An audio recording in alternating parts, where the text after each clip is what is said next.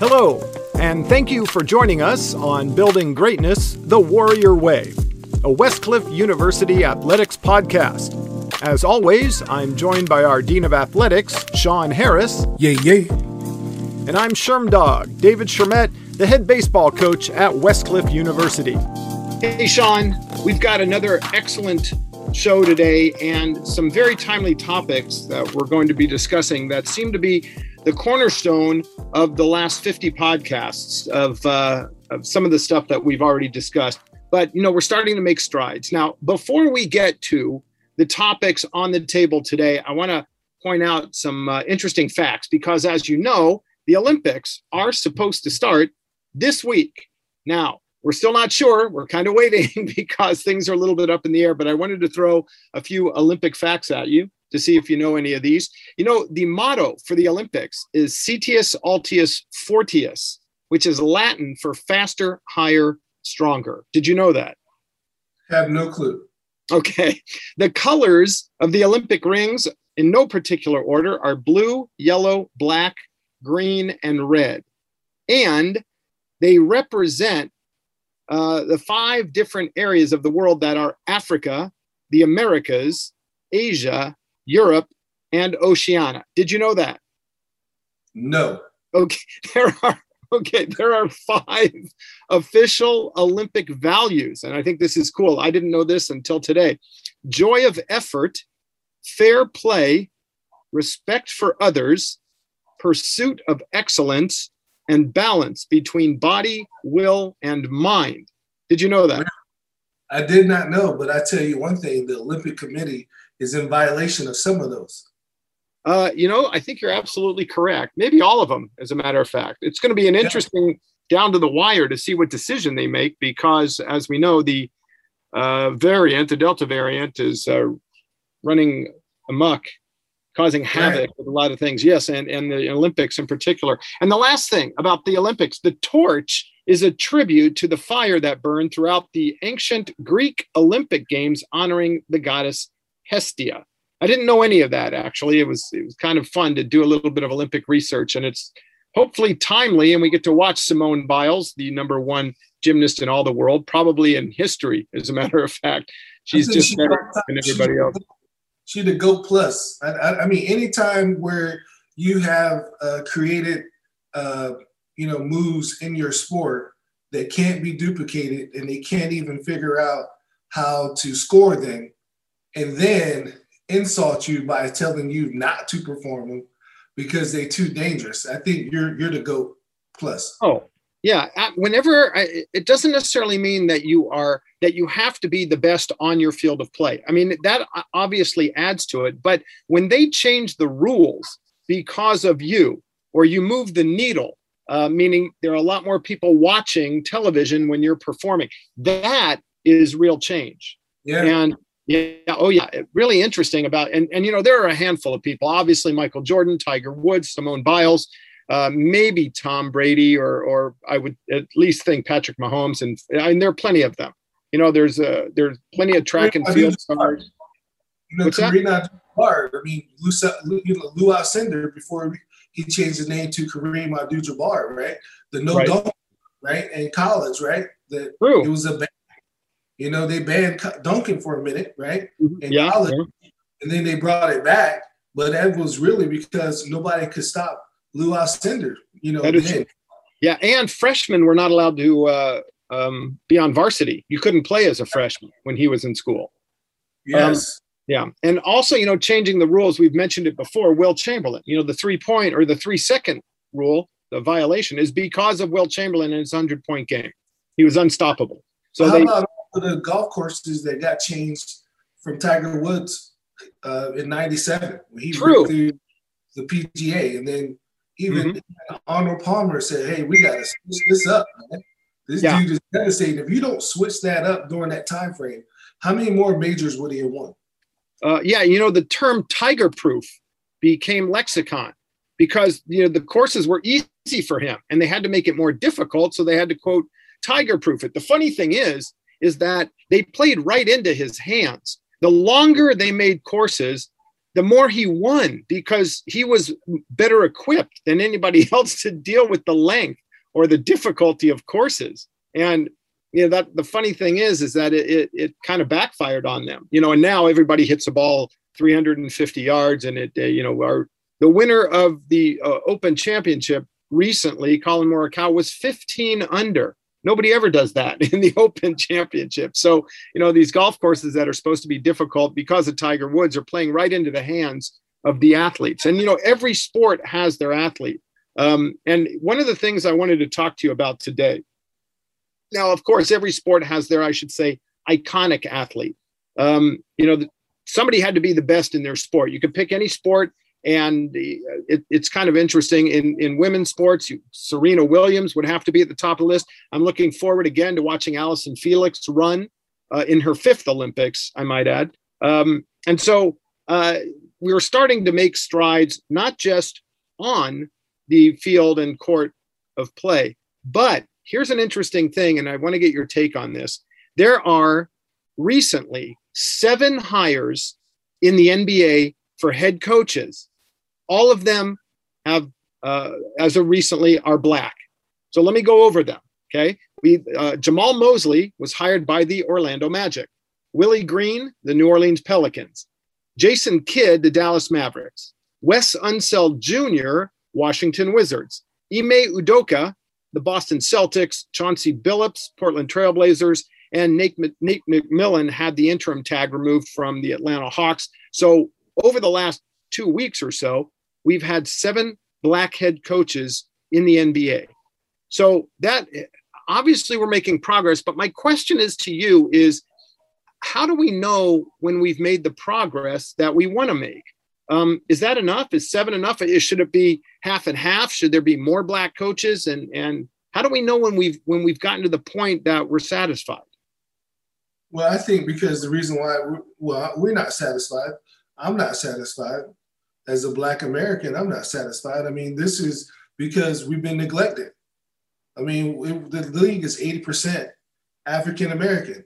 Mm-hmm. So what happened was it was too much of a disparity. And don't get me wrong, I think there's been some overcompensation, but rightfully so, because we've seen, Black Lives Movement matter. We've seen George Floyd. We got so many unaccounted for unarmed Black men that's been, just shot down in the streets like dogs. We got, African-American men in uniform being pulled out of their vehicle and being disrespected, but we call ourselves patriots, right?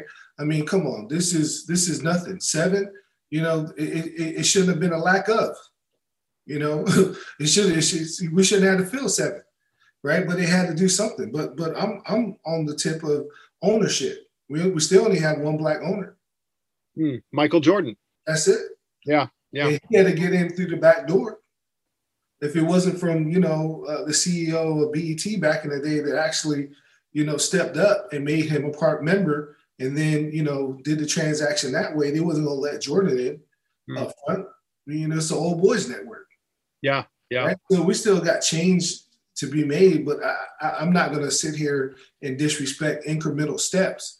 But for me, it's like fool's gold. We shouldn't have been in this situation anyway.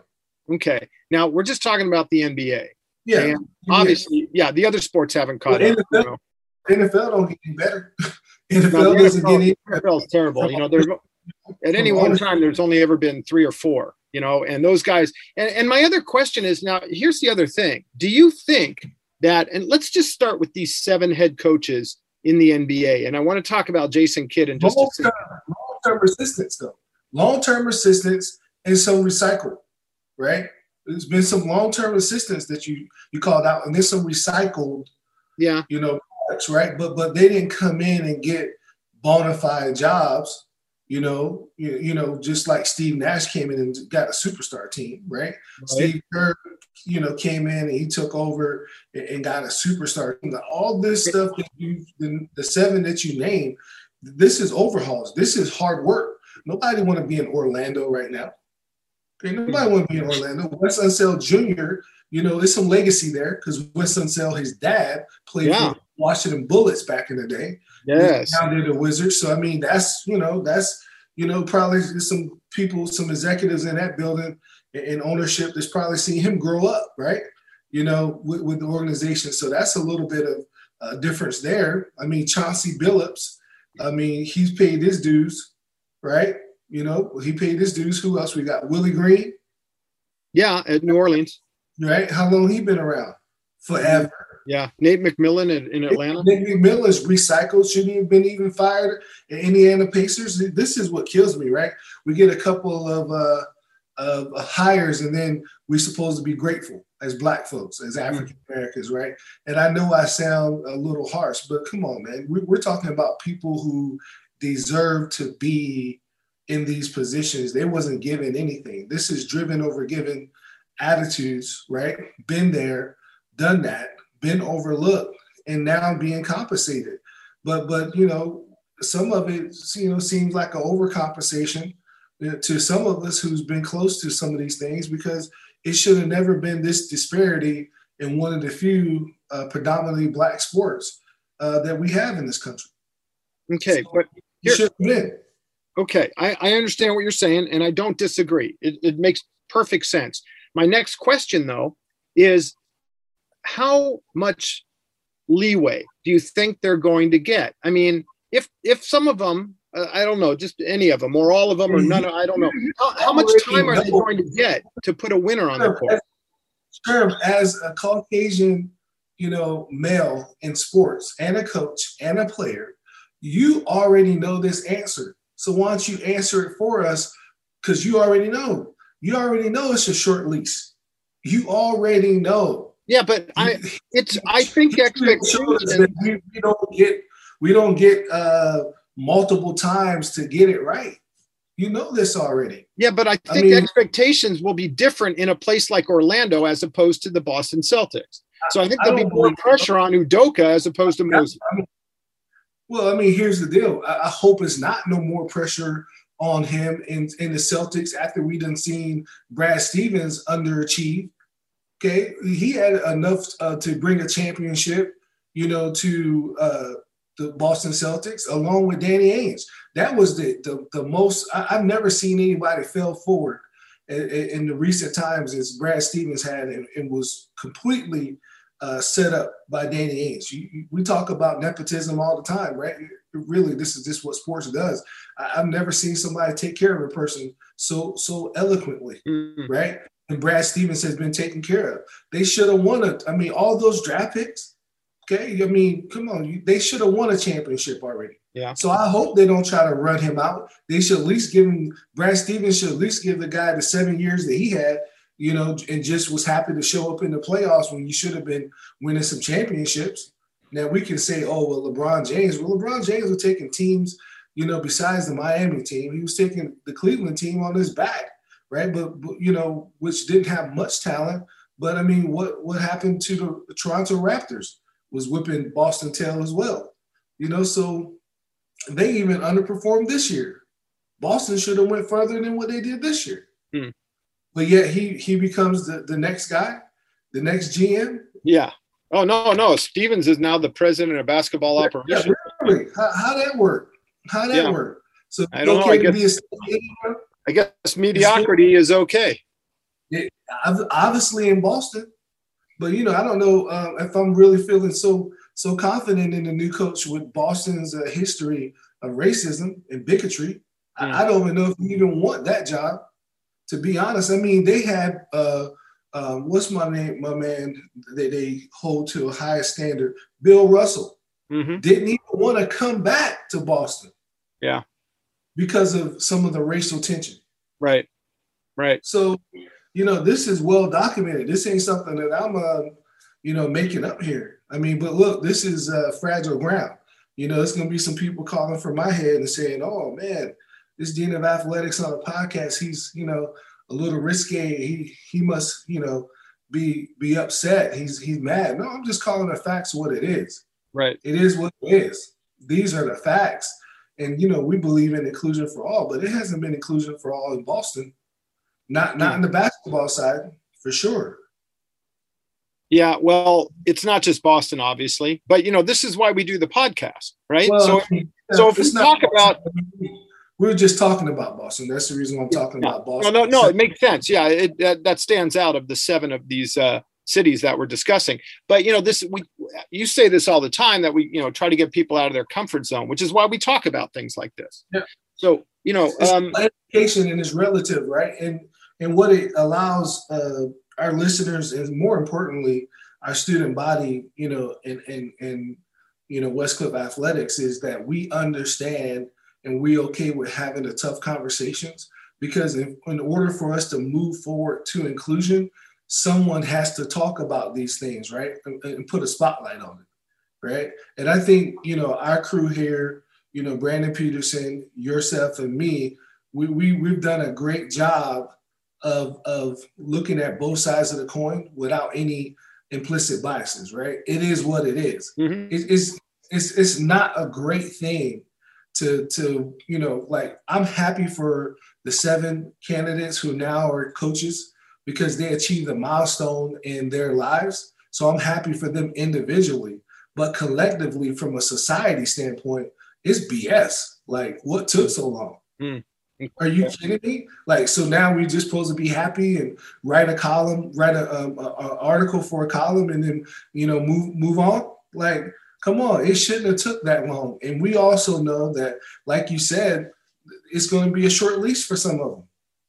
Like Nate McMillan had a coach's tail off after he took over from another coach, right? Being bounced in the middle of the season, right? Took over for another coach that got bounced, and he coached his tail off. And that's the reason why the tag got taken off of him. What more are you going to do? Yeah. And he's got head coaching experience. He never should have had the tag. And he gets him to the Eastern Conference Finals. So I think he knows what he's doing. Absolutely. Okay, now here's something. As I'm looking at these head coaches, the 7 of them, I think Jason Kidd is probably set up for success more than the others, just as to the point of where their team is right now. I think Dallas is probably a little bit ahead of the other 6 teams, although Atlanta has just come off a great year. Chauncey Billups in Portland may be facing some difficult times just because Damian Lillard is kind of up in the air. They don't know what's going to happen there. But I'm reading an article. I think this is it. What's that? I said, as Damian Lillard should be. Yeah. You should be exploring all his options. Absolutely. You got to make the decision that is best for you and your family. But I'm reading an article here, and this is the point I want to address. Now, I am learning along the way, and I hope I apologize in advance if I offend anybody because of my ignorance, but I've got a question for you. Jason Kidd has an African-American father and a white mother. As I'm reading this article, it says there are only certain things now, is that we have 6 new Black coaches. They're not counting Jason Kidd as being Black. Right. But he is that's right, isn't he? I mean, it doesn't matter if it's your mom that's Black or your dad that's Black. If you have a parent that's a different race, you're still considered Black. Is that correct? Well, I think more importantly, he identifies himself as a Black man, but society has deemed him Black even before, because he's a person of color, right? Okay. So, and that doesn't mean that he's dismissive of his Caucasian roots, which he should be proud of, right? My younger brother, we share the same dad, which is African-American, but his mom is white, right? He identifies Black, right? Only because society has identified him as Black. You know what I'm saying? Like, he can't go nowhere else without people assuming that he's Black, even if he wanted to identify anything other than that, mm-hmm. right? Because he's a person of color. And that has to do with some of our history, right? That's that stinking thinking that's still a part of the fabric of America. I know we're striving hard to, succumb for some of these things, and people have opinions, whatever the case may be, but let's not act like the Confederate flag ain't still hanging in people's houses since they were just recently outside of state buildings and everything else, right? Sure. So it takes a while for things to actually, run its course. But I didn't even understand that. Had nothing to do with racism. I didn't even understand like how we would even celebrate, and accept that for a group of people that tried to do a coup on America back in the day, right? Why would we even celebrate that? Why would we be happy to have a Confederate flag up, which was people in essence committing treason, right? And that's me with my military background, right? Right. I'm not understanding that, right? And that's even before the race, right? Before we even throw the race and what people thought of and what they believe, when have the loser ever been celebrated? When has any group through history who committed a coup attempt on the government ever been celebrated and revered? It just don't make sense to me, right? But that's another topic for another podcast. But so we still have these things in society where people love to put labels on others. And Jason Kidd, I'm sure he embraces both sides of his ethnicity, right? But society won't allow him to be nothing else but a Black man. So he has identified with that. And I don't know his story completely, but he has identified Black, and people should accept that. Okay. I don't know if I know a lot of mixed race people. I have a niece. My sister's little girl is adopted, Black father, white mother. And I don't know any mixed race people, and I'm going to just go with Black and white for now, that have a Black parent that identify white. Do you know anybody who has a Black parent but identifies white if their other parent is white? Well, my point is that I think they really don't have a choice, Sherman, is what I'm saying. Just with my experiences, like no one asked them what they identify. People assume because, like I tell you all the time, like it's kind of, it's really hard because, I'm all for the Me Too movement and I support, I'm an ally, right? So I support, LGBTQ and plus, right? Communities, but I can never not be Black. But you would have to ask someone if they're a Jew. You would have to ask someone if they're gay. You would have to ask someone, something different, but you don't have to ask me, am I Black, right? Right? You can see that. You visually can see that, right? So I can't that's nothing that I could actually hide, unless I'm, trying to bleach my skin like Sammy Sosa, Michael Jackson or something. Yeah. Right. And still, at the end of the day, I still may have some pigmentation in my skin. So I'm going to be a person of color. Right. So I just think that I'm not for sure if they personally identify either way. I just think that society puts that label on them before they can even know who they are themselves. Right. And just, speaking to my brother, who I love dearly, and I don't care if his mom was white, Chinese, or whatever, or what, that's my brother. I don't look at it any differently. We bleed the same red blood, because I'm not a racist. I don't have those tendencies, now as a grown man and have plenty of understanding. I just think that they're thrusted by society to pick, and I don't think that's fair. You should just be who you are. But they cannot never escape the fact that they're a person of color, right? And people who have small minds and who are racist put labels on people even before they can speak. And that's unfortunate, right? That's very, very unfortunate. And so we don't know, Sharon, because should they have to pick one or the other? That's just who they are. You know what I'm saying? That's their mother, that's their father, but this society will do that, right? Because of, the history, what we have with the Aryan race, right? And what we're talking about, not my words, but theirs, being 100% pure, right? So they could never be white. Consider, if that's the case, if that is factual, from people who pushed the race card through the Aryan nation, right? Could they ever be 100% Caucasian? The answer would be no to that criteria, right? Right. So I mean, this is kind of dangerous waters, right?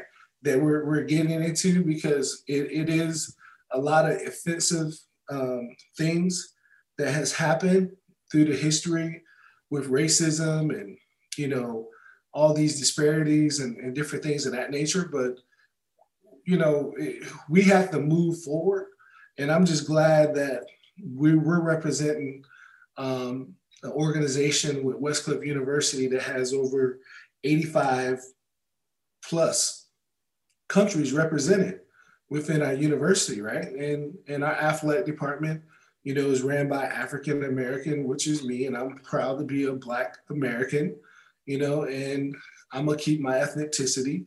Don't think for 1 minute that I haven't been. I've been marginalized here at the university.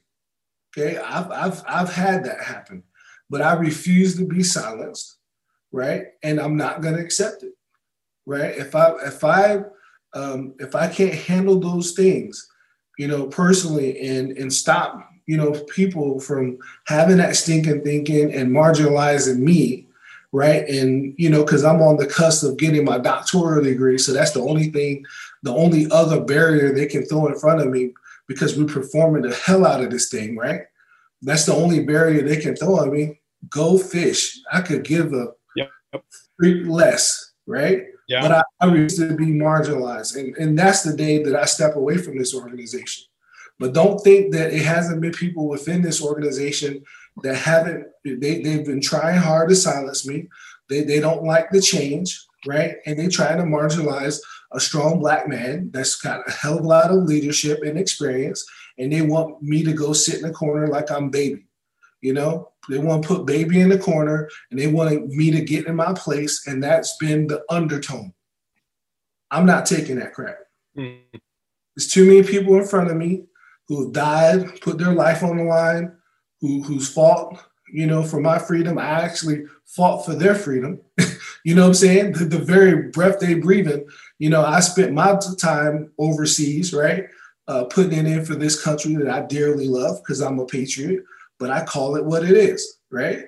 It is what it is, okay?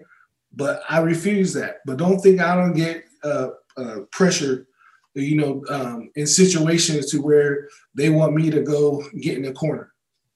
I refuse to. Okay. Oh, by the way, thank you for the Dirty Dancing reference. You're old, man. That's an old movie. But absolutely. Yeah. Okay. We have, and I'm just talking about Westcliff Athletics, probably as diverse an athletic department as you're going to find anywhere. We have all ages. We've got all races. We've got, you know, women in great high power positions. Katie Rouse as an example. And you know, we've got Asian coaches, we've got Hispanic, we've got Black, we've got just about everything. And you know, there's you mentioned LGBTQ plus, and you know, recently this past week, this is going to probably happen more often. I'm not sure why it is a conversation. Because I'll get into that in just a second. I'm not downplaying it by any means, but there is a hockey player named Luke Prokop, who Canadian professional hockey player. He's a defenseman for the Calgary Hitmen, which is a minor league affiliate of the Predators, the Nashville Predators. He came out this past week as being gay. He's the first hockey player under contract to do so. Now, we've had this in other sports as well. Football players have come out recently. A few basketball players have come out. Baseball players over a period of years have done that. And it seems as though, you know, I'd like to get to the point, and don't think me insensitive, because this isn't the point I'm trying to make, but you know, I'm trying to lose the adjective more than anything else. Like, oh, he's a gay hockey player, or he's a gay NBA player. That part doesn't matter to me so much. He or she is a professional athlete. And why do we have to put the moniker on them? I understand early in all of this, because maybe they are the first person to come out and say, hey, I'm gay. I'm the first person in this sport. You know, we've seen it in women's sports, in men's sports, but I don't, you know, it seems like it shouldn't define who the person is. I know it's a big part of their lives, and at certain points it does define them, but we need to get to, as a society, the point where we say, okay, you know, you're gay, but I see you more as a person and an athlete. Why does that matter that they're gay? What's your point of view on that? Because we were, see, you have to be taught to hate, sure. Right? Okay. Yeah, I guess so. Yeah, you know, I don't know if it's hereditary, but it's a learned response. Sure. I mean, you learn to hate. You don't just come out of the womb hating things, right? Right. You know, that's a learned behavior. And the reason why, you know, that moniker or that tag is because it's liberation, right? They're being liberated because they've been suppressed for so long, right? And for fear of retaliation and everything else that we know that happens. This happens even when you're straight. Okay, you can be straight and go through some of those same challenges. You know, Black folks go through it, or African American folks go through it. Women go through it, and especially Black women, right? Stereotypes and everything else, and people have been murdered and killed because of their sexuality, right? So it's a reason why, you know, it takes courage and bravery. So I commend his bravery and courage. And continue, you know, I continue to support, because I realized, you know, Sherm, when I was growing up, you know, I was taught to hate like that as well from a society standpoint, right? We had names and different things, name calling, all this stuff that you learn when you go to school and you get with other kids of different walks of life, right? And you start picking up some bad and poor behaviors. But once you get to the age of understanding, it's your job to make the correction. So I'm thankful to say that, you know, I made that correction, you know, a couple of decades ago, maybe even 3 or 4 decades ago. And then I made sure that, you know, my kids did not succumb to that same stinking thinking that I grew up, that was generational, right? So I do agree with you. I do want to see a society where they don't have to feel obligated to come out, because we should be accepting. But that's what happens when you're not accepted. You got to come out, right? Because you're not accepted. But I'm thankful that they have enough bravery and courage to do so. And I'm always going to support, you know, anyone for being their authentic self. And I do pray that we can have inclusion and love for all, no matter if we agree to disagree. Because I don't live that lifestyle, but that doesn't mean because I don't live that lifestyle, you know, I have to suppress them from living their life. You know, it's YOLO, man. You only get one life, and they should be able to live it to the fullest. And I don't have to agree with every step they make. Even my kids, you know, I don't agree with every decision my kids make, but I can respectfully, you know, agree to allow them to live the life that they see fit for them, even if it's different than the way that I intended to raise them. So I think, you know, I'm thankful that we're moving to this point where we're having more people that are able to be liberated. But it just shows me, Sharon, more importantly, that that's why I'm so thankful to be a part of the sports industry, because athletes push the needle in every aspect of the world, in every genre, in every topic. You know, it takes athletes being willing to come forth and help out the common person, you know, because athletes are so revered. And so I'm thankful. Hopefully we can continue to have more announcements, and so this thing that you're talking about, as far as announcing these monikers, can just go away. But you know, it's unfortunate. You know, some people still see labels and color and races before they just see human beings. And you know, I'm just working hard each day just to become a better human being than what I was the day before. Yep. And that's also part of your overall vision for our athletic department and our university. That was one of the first things that was made very evident to me when I met you. Gosh, I remember you shaking my hand. You said, "I just wanted to meet you." Okay.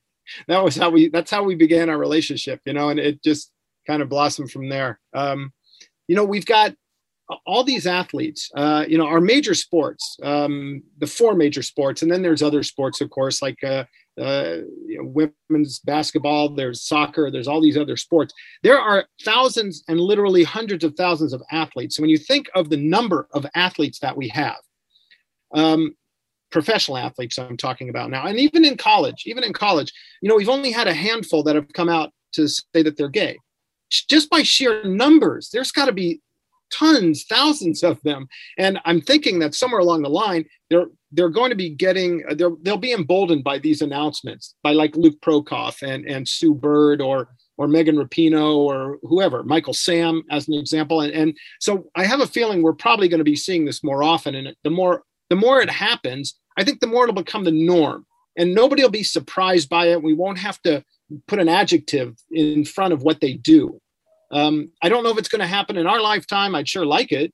I'd like it to be, but it's topic for conversation. But somewhere along the line, it's probably not going to be as surprising as it is when a prominent athlete comes out and says, "Hey, I'm gay," or whatever they are.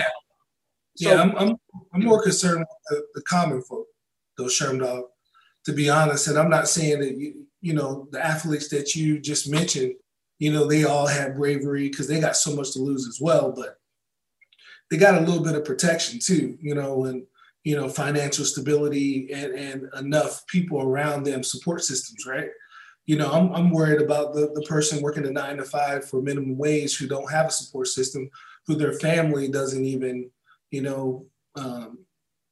don't respect who they are in their culture, right? And I was just reading a story, and that happened in Atlanta, and some family members wrote on a young kid's head, carved in their head "gay," which is just ridiculous, right? But that's the ignorance that you see. That's the miseducation. I think we need to start. I haven't been in grade school in a long time, and but I know it was a time when I was in 6th grade. You learned about the birds and the bees and everything else. But I think you need to learn about other sexualities. You don't have to partake in it, right? Because I remember when we started going and we brought in some LGBTQ plus speakers, even at our athletic department, some people were thrown off base, right? And they was like, man, why are we have to learn this? Because it's called inclusion, and it's called respecting others, and it's called appreciating differences. And that way you learn not to offend anyone. Just because you're not the same, one common thread that we do have is we're all human beings, and every human being should be treated with respect and dignity, just at a whole, just at its core. And this has to do with also, Sherm, we joke about it, but we have discrimination in weight. People making fun of people who are obese, which is kind of funny to me, Sherm, because half of the world is majority obese, right? Versus fit, right now, which is a concern. And it has a lot to do with, the governments and different things not letting us know everything they're putting in our bodies. And so it's some other complex issues that come into that. But, discrimination comes in all shapes and colors. And when we seek that out, we need to fix it, and we need to fix it fast. Yeah. But it takes a joint effort. It takes a group effort. It takes you and I having this discussion, that someone may hear this and say, man, the way I was looking at this was all wrong. Even though, I'm a fit person and I'm under 5% body fat, maybe that person who's at 20%, BMI, maybe have underlying health issues, or maybe have, thinking they're doing all the right thing, but they're taking down diet soda and the aspartame is giving them inflammation, and the inflammation is turning into this and that, and now they're depressed, and whatever the case may be, because all of those factors, come together and correlate at some point, but it all comes down to gut health, right? Can I educate myself on changing the microbiomes in my body, right? So my body can actually function and help me, but we're concerned about our money making more money for us in the bank, but not what our gut health can do for our bodies and everything else. So, as athletes, I think we need to share these stories and here, not just for athletes too, Sherm, is I'm willing to make an impact in the sports industry. So that means that it's multiple jobs that are gratifying, that doesn't require you to be the athlete when you're being a part of sports. So these are just part of the educational things that we want to kind of take a look at. That's the reason why I'm going to, get my PhD.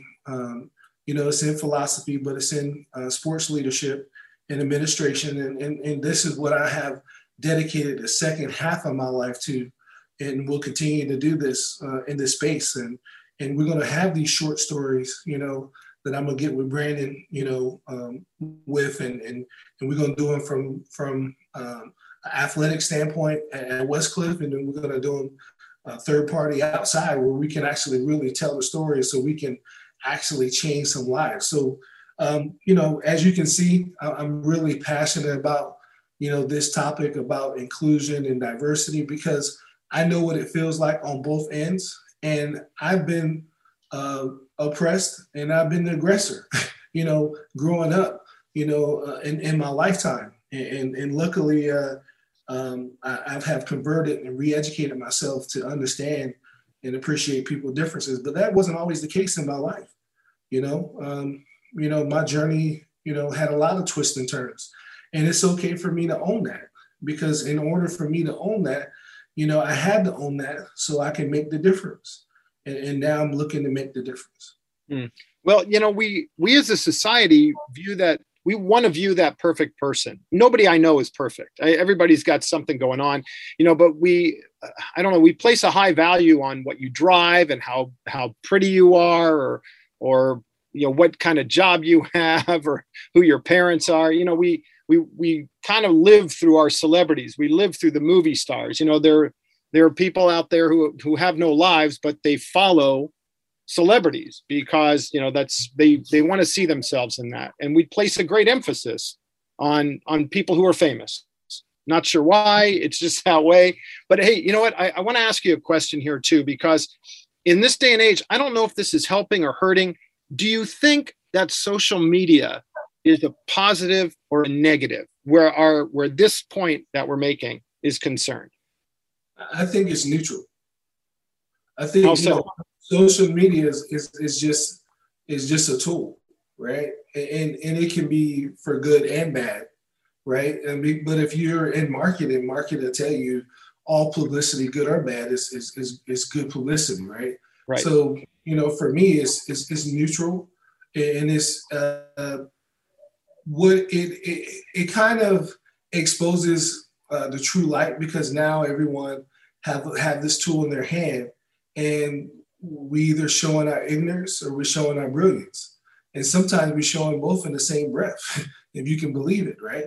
And I've been on the end of both of those things, right? Because sometimes you can speak on things from a personal standpoint with what you've been told by people who are close to you in your circle, and they have misled you not knowingly, because, but I think now we get to hear the stories that we already knew that was happening. Like, far as, with this diversity and inclusion, we're seeing it through policing, how different neighborhoods are policed differently, how different demographics, kids are going to school, not having a lunch, needing free lunch, to those kids who it doesn't matter. We see it in a way that people put pictures up on social media to depict one thing when it's truly another. I remember reading about California is actually going to be having free lunch for kids, right? That's something great. In the picture, it had a Black kid and it had an Asian kid in the front of the picture. And then it has like different kids of different races. Well, the Asian kid and the Black kid, for the free lunch that California is given, are on the bottom pole of what's going to be distributed for free lunch, or who's going to benefit for it. But if you didn't read past the story, or if you didn't know, if you wasn't educated in it, you would thought that, man, the Black and the Asian kid is going to be the ones that's benefiting from this free lunch. And they're not going to be the main people who are going to be benefiting from it, the main race. But those kind of things that we portray into the propaganda of news, that we've been fed through TV without any credible sources, or even credible sources not telling us the complete story, has really impacted and swayed the way that we think. And we know that algorithms are being used through social media to also make you think a certain way, or make you continue to think the way you think, to benefit them. So I think having this power within your hands of social media to be able to balance that out is the only way that we can kind of get a different opinion and true value. But I don't even call it, Sherm, I don't even call it social media. For me, it's business media, So I just go on social media really to handle business, sometimes the business is uplifting and encouraging. That's why I like my page to be. But I keep it real, and then now with name, image, and likeness, do some other things. But I think we need to give the voice to the people, but it needs to also be in context, and it needs to be structured. But it is some evil people in the world, and there's some great people in the world. And normally, if you turn on the 5 o'clock news or noon or in the morning, they only sensationalize the bad things that's going on. They don't sensationalize the great things that are happening throughout this world. So at least, social media be able to balance some of those stories for me. Yeah, I'm not on the social media train. I've seen what I think is more negativity out of social media than the positive it's doing. Yeah, if you're a marketer or you're a business or you're a promoter, it certainly is a way to get your word out to the masses.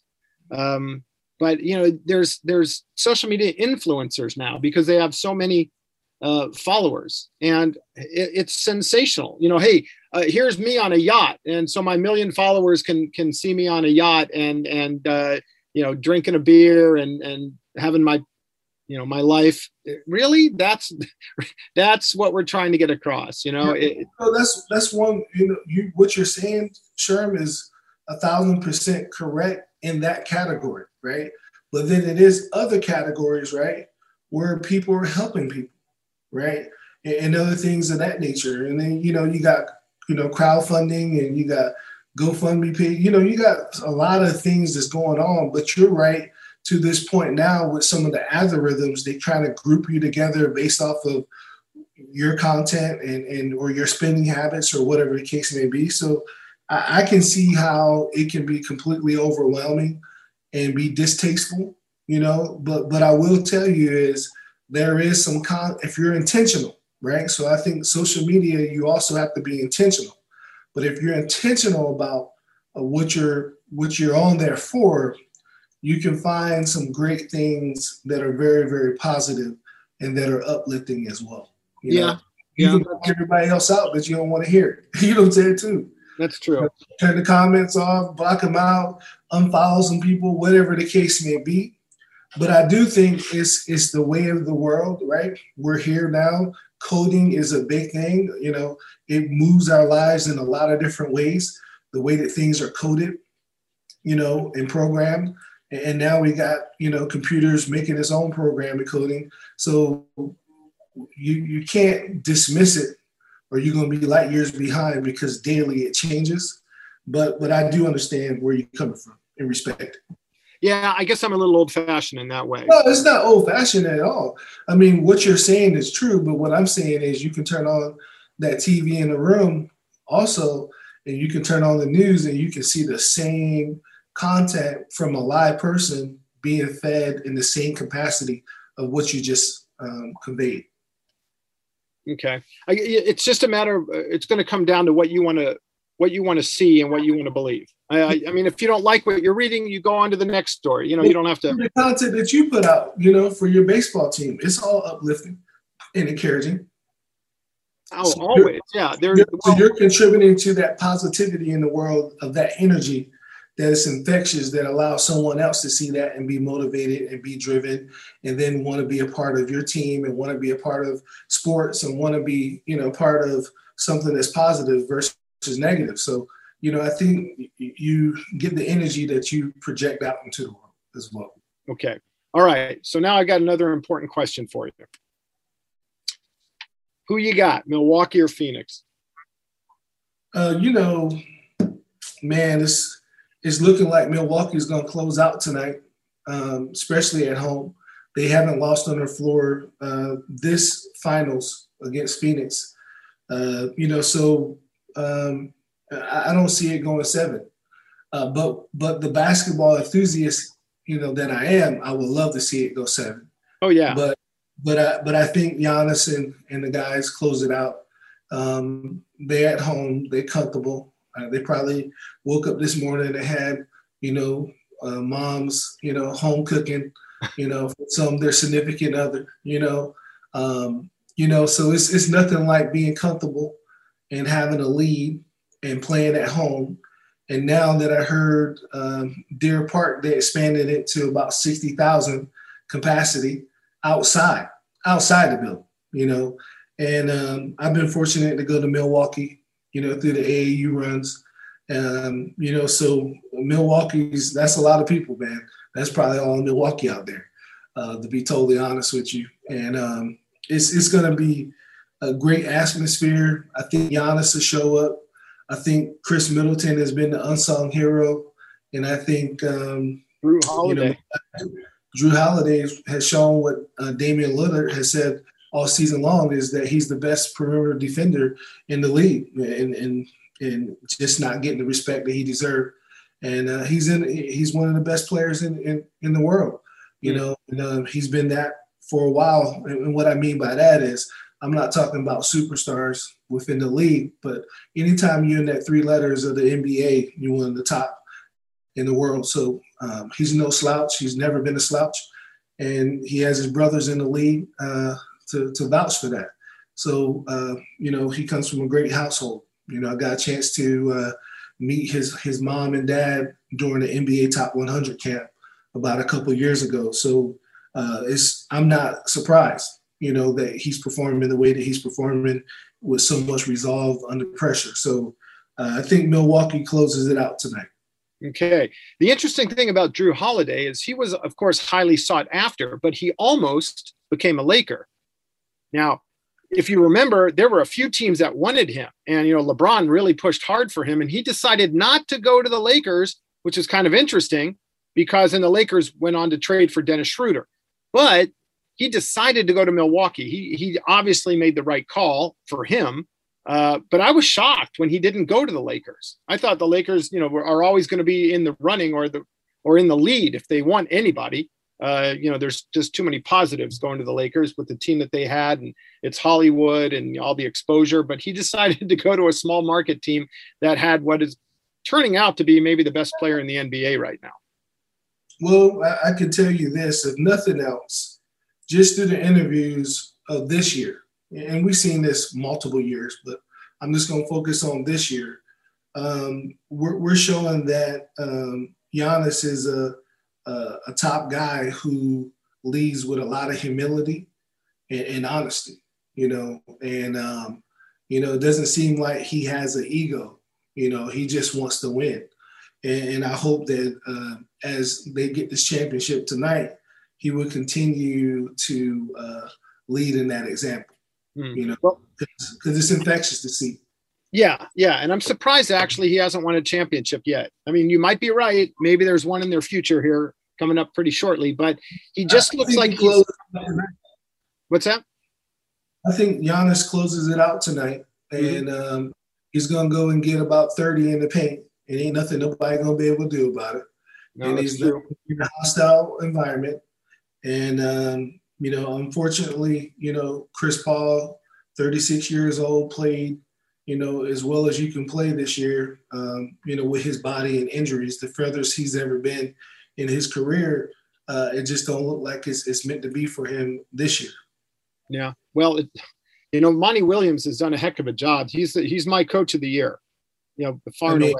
Can you not like Monty? I mean, for all the things that he endured personally in his life, and then to be able to, have a couple, runs, with some teams prior to this, and the leadership he has displayed all the way through. I know some people can criticize him about losing that lead in the first quarter. I mean, it's basketball. It's a game of runs. Monty's been around a long time. I mean, calling a timeout in the first quarter is not the same as calling a timeout in the fourth quarter. You know what I'm saying? It's a lot of game left, so people, philosophies look at it a lot differently. At the end of the day, nobody expect Phoenix to be here, and they're here, and they're in the finals, and they still got a chance to win a championship, even though I picked Milwaukee as the favorite tonight, but they still have a chance. And if they push it to a game 7, I would tell you that it's a toss-up for me. Game 7 in the Valley, anybody can win that one. But it would have to, if they push a game 7 to the Valley, then, I would have to think that Phoenix will have the mental edge, because it would be very, very devastating for a Milwaukee team to lose on their home court tonight. Yeah. Yeah, the one guy for me in this, obviously Middleton's been great. Holiday's been great. The guy that seems to emerge, and he's just now really starting to get recognition, is Devin Booker. He's got a 70-point game. A couple of seasons ago, he filled it up with 70, and he's just unbelievable on the court. He's everywhere. He can make shots. He can drive. He can draw the foul. He gets a lot of foul shots. And he's really become a superstar in the league. And I think he's one of those guys that gets overlooked. It's only now he's starting to get recognition. Yeah, I mean, I would say now for the common fan, right? But those who know basketball, anytime, the Mamba spots you out and say you're a dude, just like he did Dame Lillard, just like he did Kyrie Irving, right? You're a dude, right? And I was fortunate enough to see him about maybe 3 years ago at the Rico Hines summer, workouts, and he puts in the work. He's a pleasure to watch. He's an assassin. Came out of Kentucky, didn't even break the starting five there, came off the bench, almost like Zach LaVine did. And he's been a bucket ever since. You know what I'm saying? He's been a bucket ever since. And he's been consistent through these whole playoffs. So it's just, it's amazing to see the young fella. I think he might not even be 25 years old, to be honest with you. He might be, right, sub 25. So he still got, barring no injuries, we're going to be able to watch him for at least another, 5 to 7 years for sure. They say that you don't hit your prime in basketball till you're about 27 anyway. So, so I look forward to seeing this gem of a player for years to come. But to your point, I do agree. If you're the occasional fan, then you just got introduced to D Book. But if you're a baller, then you knew who Book was when he stepped on the campus of Kentucky, even before then. So yeah, he been that dude. Yeah, sure. He's 24. He'll turn 25 at the end of October. He's got quite a future. All right. Now, the one last topic I want to talk to you about is that, we're getting through July, and school starts for us in August, and so do our sports. I think looking at our composite schedule, our women's volleyball team is scheduled to be playing Hope International at Hope International Saturday, August 14th. So we have a lot to look forward to. We're starting to ramp up. Can you tell me anything that I don't already know? What I can tell you is that we're built for success. We've always been built for success. The 5 C's, I love it. But I'm telling you, every program, if you haven't heard of Westcliff, because of COVID, in the year before we kind of dominated, but then we got hit with a COVID year. But this year is definitely going to be the year where everyone would know who Westcliff Athletics is in Southern California and Irvine. I mean, from our women's sports to our men's sports, I'm looking at a championship, and I'm not just talking about one. I'm talking about multiple championships this year, at least winning conference in multiple sports. I think we're set up for that. I think we're poised for that. I think we're built strong for it. And I think that has a lot to do with the wonderful first-round draft pick coaches that we have that went out and found great student athletes that represents us, our university in the right way. And not only will we dominate in the field of play, we will do the same in the classroom. So I'm completely excited. Yeah. Well, we have, as I always say, we have a lot to look forward to because it's gotten here, while it's going on, we've had a year and a half of not a whole lot happening. But as I look back on it and I think, man, it was going slowly, all of a sudden it's starting to go very fast because, we're staring school in the face with our first classes on campus for the first time in a while. And our sports are starting already. I mean, they're going to be in practice here in just a couple of days because our seasons all start in August, our fall season. So, in no particular order, we know women's volleyball, we know women's and men's soccer. I believe cross country is coming up as well. So, it's going to be exciting, and it's going to be, for us, a return to play the anticipation is off the charts. I can't wait to get out there and hit fungos and throw batting practice again. So, we've got a great lineup of sports coming up. We're playing some pretty good games against some outstanding opponents. And I'm not just talking about baseball. I'm talking about all the way across our athletic administration, and just a lot to look forward to. We're doing pretty well as an athletic department. I believe our cumulative GPA through all the athletic department is around 3.0, isn't it? Is that about right? That's correct. And we're looking to make sure that gets even higher this year. I would say this, Sherm, it takes a lot, that goes on, to make things happen on game day. And, I'd be remiss if I'm not, shouting out our SID team who does a lot of the behind the scenes, a lot of game time management. They do an excellent job with our social media, over 70 plus accounts that we have to show and tell the story, right? That also allows us to recruit these great student athletes. So I think we got one of the best in the business. They were recently recognized nationally, for their efforts. But I think once we get into this field of play and people see that the last 14 months, we have been working, it's just been bamboo work. It's been that iceberg, kind of thing where you can't see a little bit on top, but a lot of things that was going on in the bottom, right? And, the Zags talk about watering the bamboo, and that's basically what we did, and we've been watering the bamboo. So it's about to take off. It's about to be exciting. But more importantly, I'm here to graduate kids, what I'm saying? And to allow them to have a really great journey as they, tackle their athletics and academic, goals, but also graduate. And so we got a big graduating class here in August that will be graduating. And you got a lot of members of that graduating class, that endured COVID. And I'm happy to say that majority of our athletes taking advantage of the extra eligibility and going to be competing this year. So it's going to be super special. Yep. We're going to see them graduate and we're going to see them be out in the field of play. So I'm excited about that. Yeah, I am as well. I was thinking about this the other day, and I'm going to be selfish here. I guess my proudest accomplishment so far is that at the end of this summer session that we're in currently, there will be 8 baseball players that graduate this year. So, and they go back to our first recruiting class a couple of years ago. But that my heart is full and my chest is swelling because of that more than what we do on the field. As it should. I mean, that's what gets me excited. And we have a lot of first generational college students here, so it is so great. It's going to be great to see them walk across the stage. Yeah. Which will be in August for us. It happens in August too. Yeah, August 20th, we have our commencement. And, the other thing that I've discovered, and I'm assuming the other sports are going through it as well, because in this day and age of COVID, our athletes have gotten eligibility restored, whether it's 1 year or 2 years. And 5 of the 8 athletes in baseball that are graduating are returning to the master's program. And that makes me even prouder. They want to keep, they also want to further their education.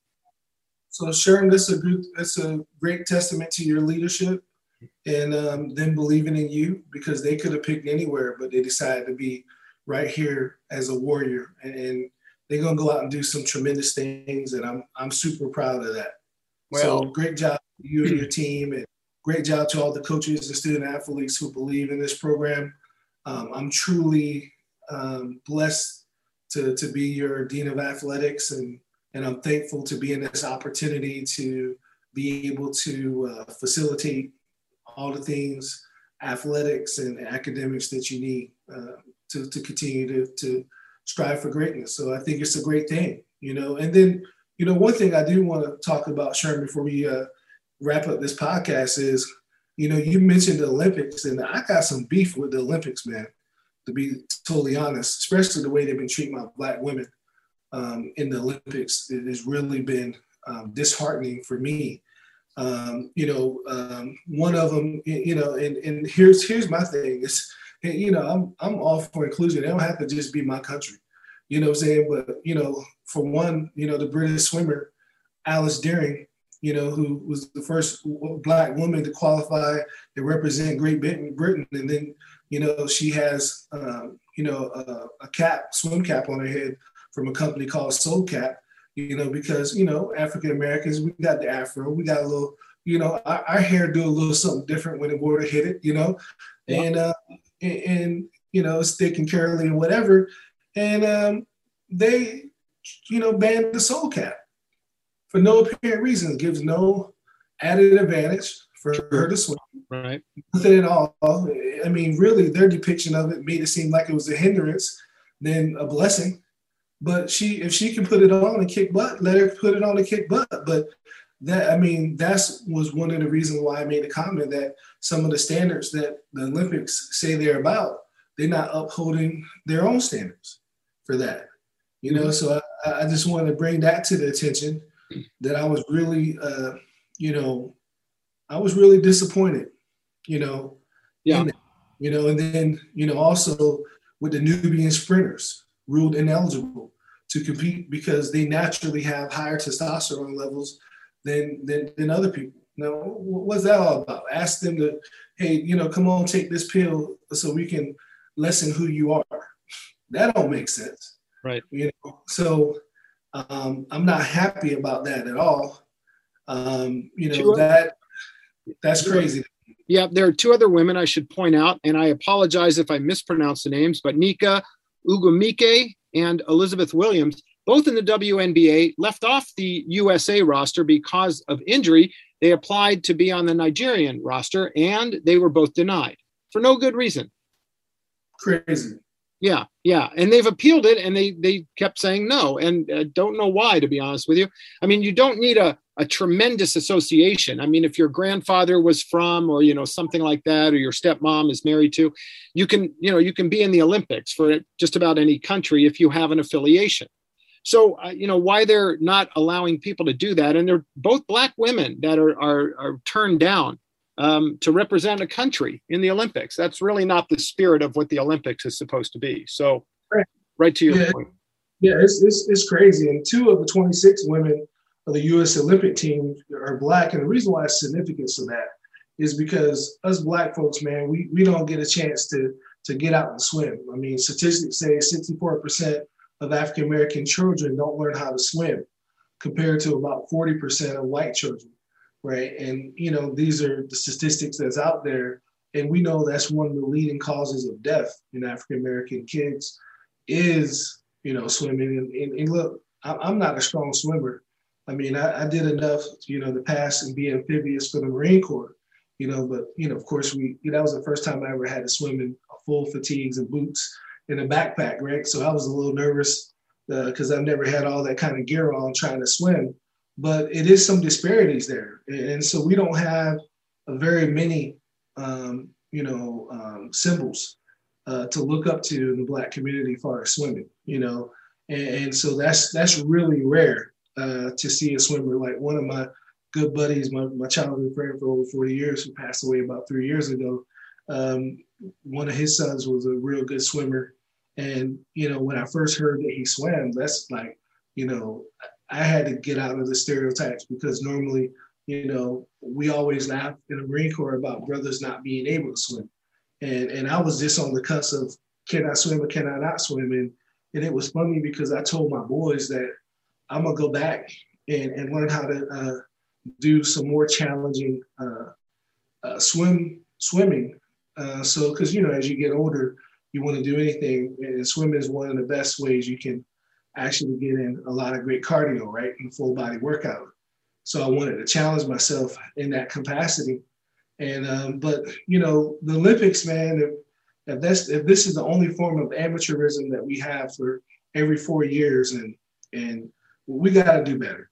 If you know better, you got to do better. And I'll just leave it at that.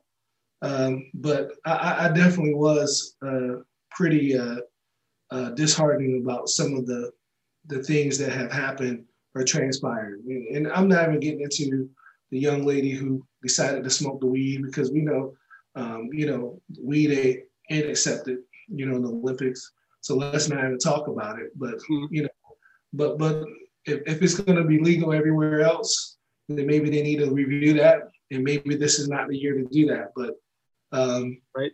It is what it is for that one. But the other ones, and then along with Simone Biles asking her to stop doing things because they don't know how to actually grade her performances the right way. Is this a travesty to me? Right. You know what? Obviously, the sprinter, I don't have to mention her name. She's wonderful. She's only 21. She's taking it very positively. She said, I'll be back. I'll be at other Olympics. It's just a shame that she doesn't have a chance in her prime to run in this one. But I do, on a positive note, want to talk a little bit about swimming. You mentioned Cullen Jones became the first Black male swimmer to hold a world record in swimming in 2008. Now, the current best known Black swimmer is Simone Manuel. And in 2016, the first African-American woman to win Olympic swimming gold. And I remember when that happened, I was watching it. It was just the joy on her face was outstanding. I don't know if she expected it so much, but it really overtook her. And so she's in these Olympics as well, I believe. So keep an eye out for Simone Manuel swimming for a USA team. So we can leave it there. There's always a lot to talk about. She got a good chance. I can tell you who won't be winning the swimming gold, and that would be me. That's you, really? All right. Maybe we should change our sport for our one-on-one from basketball to like water polo or something. Oh, I'm out. Look, I'm tapping out right now. You're tapping out. Okay. Just as I just told you, you know what I'm saying? We got to figure out if it's something to do with buoyancy or whatever. But you know what? I float pretty good. You know what I'm saying? It's just a distance thing. You know what I'm saying? I float really as long as you're not floating face down, man. That's I don't know if I could do mouth to mouth on you, bro. Man, hey, I don't know if I want you to do mouth to mouth. Okay, that's something different. We've totally gone right into the gutter at this point. We were doing so well with this podcast, and it went right to the bottom. Oh my goodness. Oh well. I have a romance though, so I'm not going to deny the fact that I am infatuated. Okay. Most curious. Okay, that's funny. All right, my friend, we can leave it right there. we got a lot going on in sports. We have a lot to look forward to, especially with our return to the field and return to play for Westcliff. And we got more podcasts coming up. As always, sir, it's a pleasure. We'll talk again soon. Yay. Go Warriors. And as always, I would like to thank my guest host, our Dean of Athletics, Sean Harris. Yay. And the gentleman who makes us sound good each and every time we do podcasts, that is Brandon Peterson, our sound engineer. Beep, beep, beep, beep, beep, beep. And don't forget to subscribe wherever you download your podcast, and please leave a positive review on Apple Podcasts. It helps us get the word out about Westcliff Athletics, and we thank you for your support. And keep an eye out for the next podcast.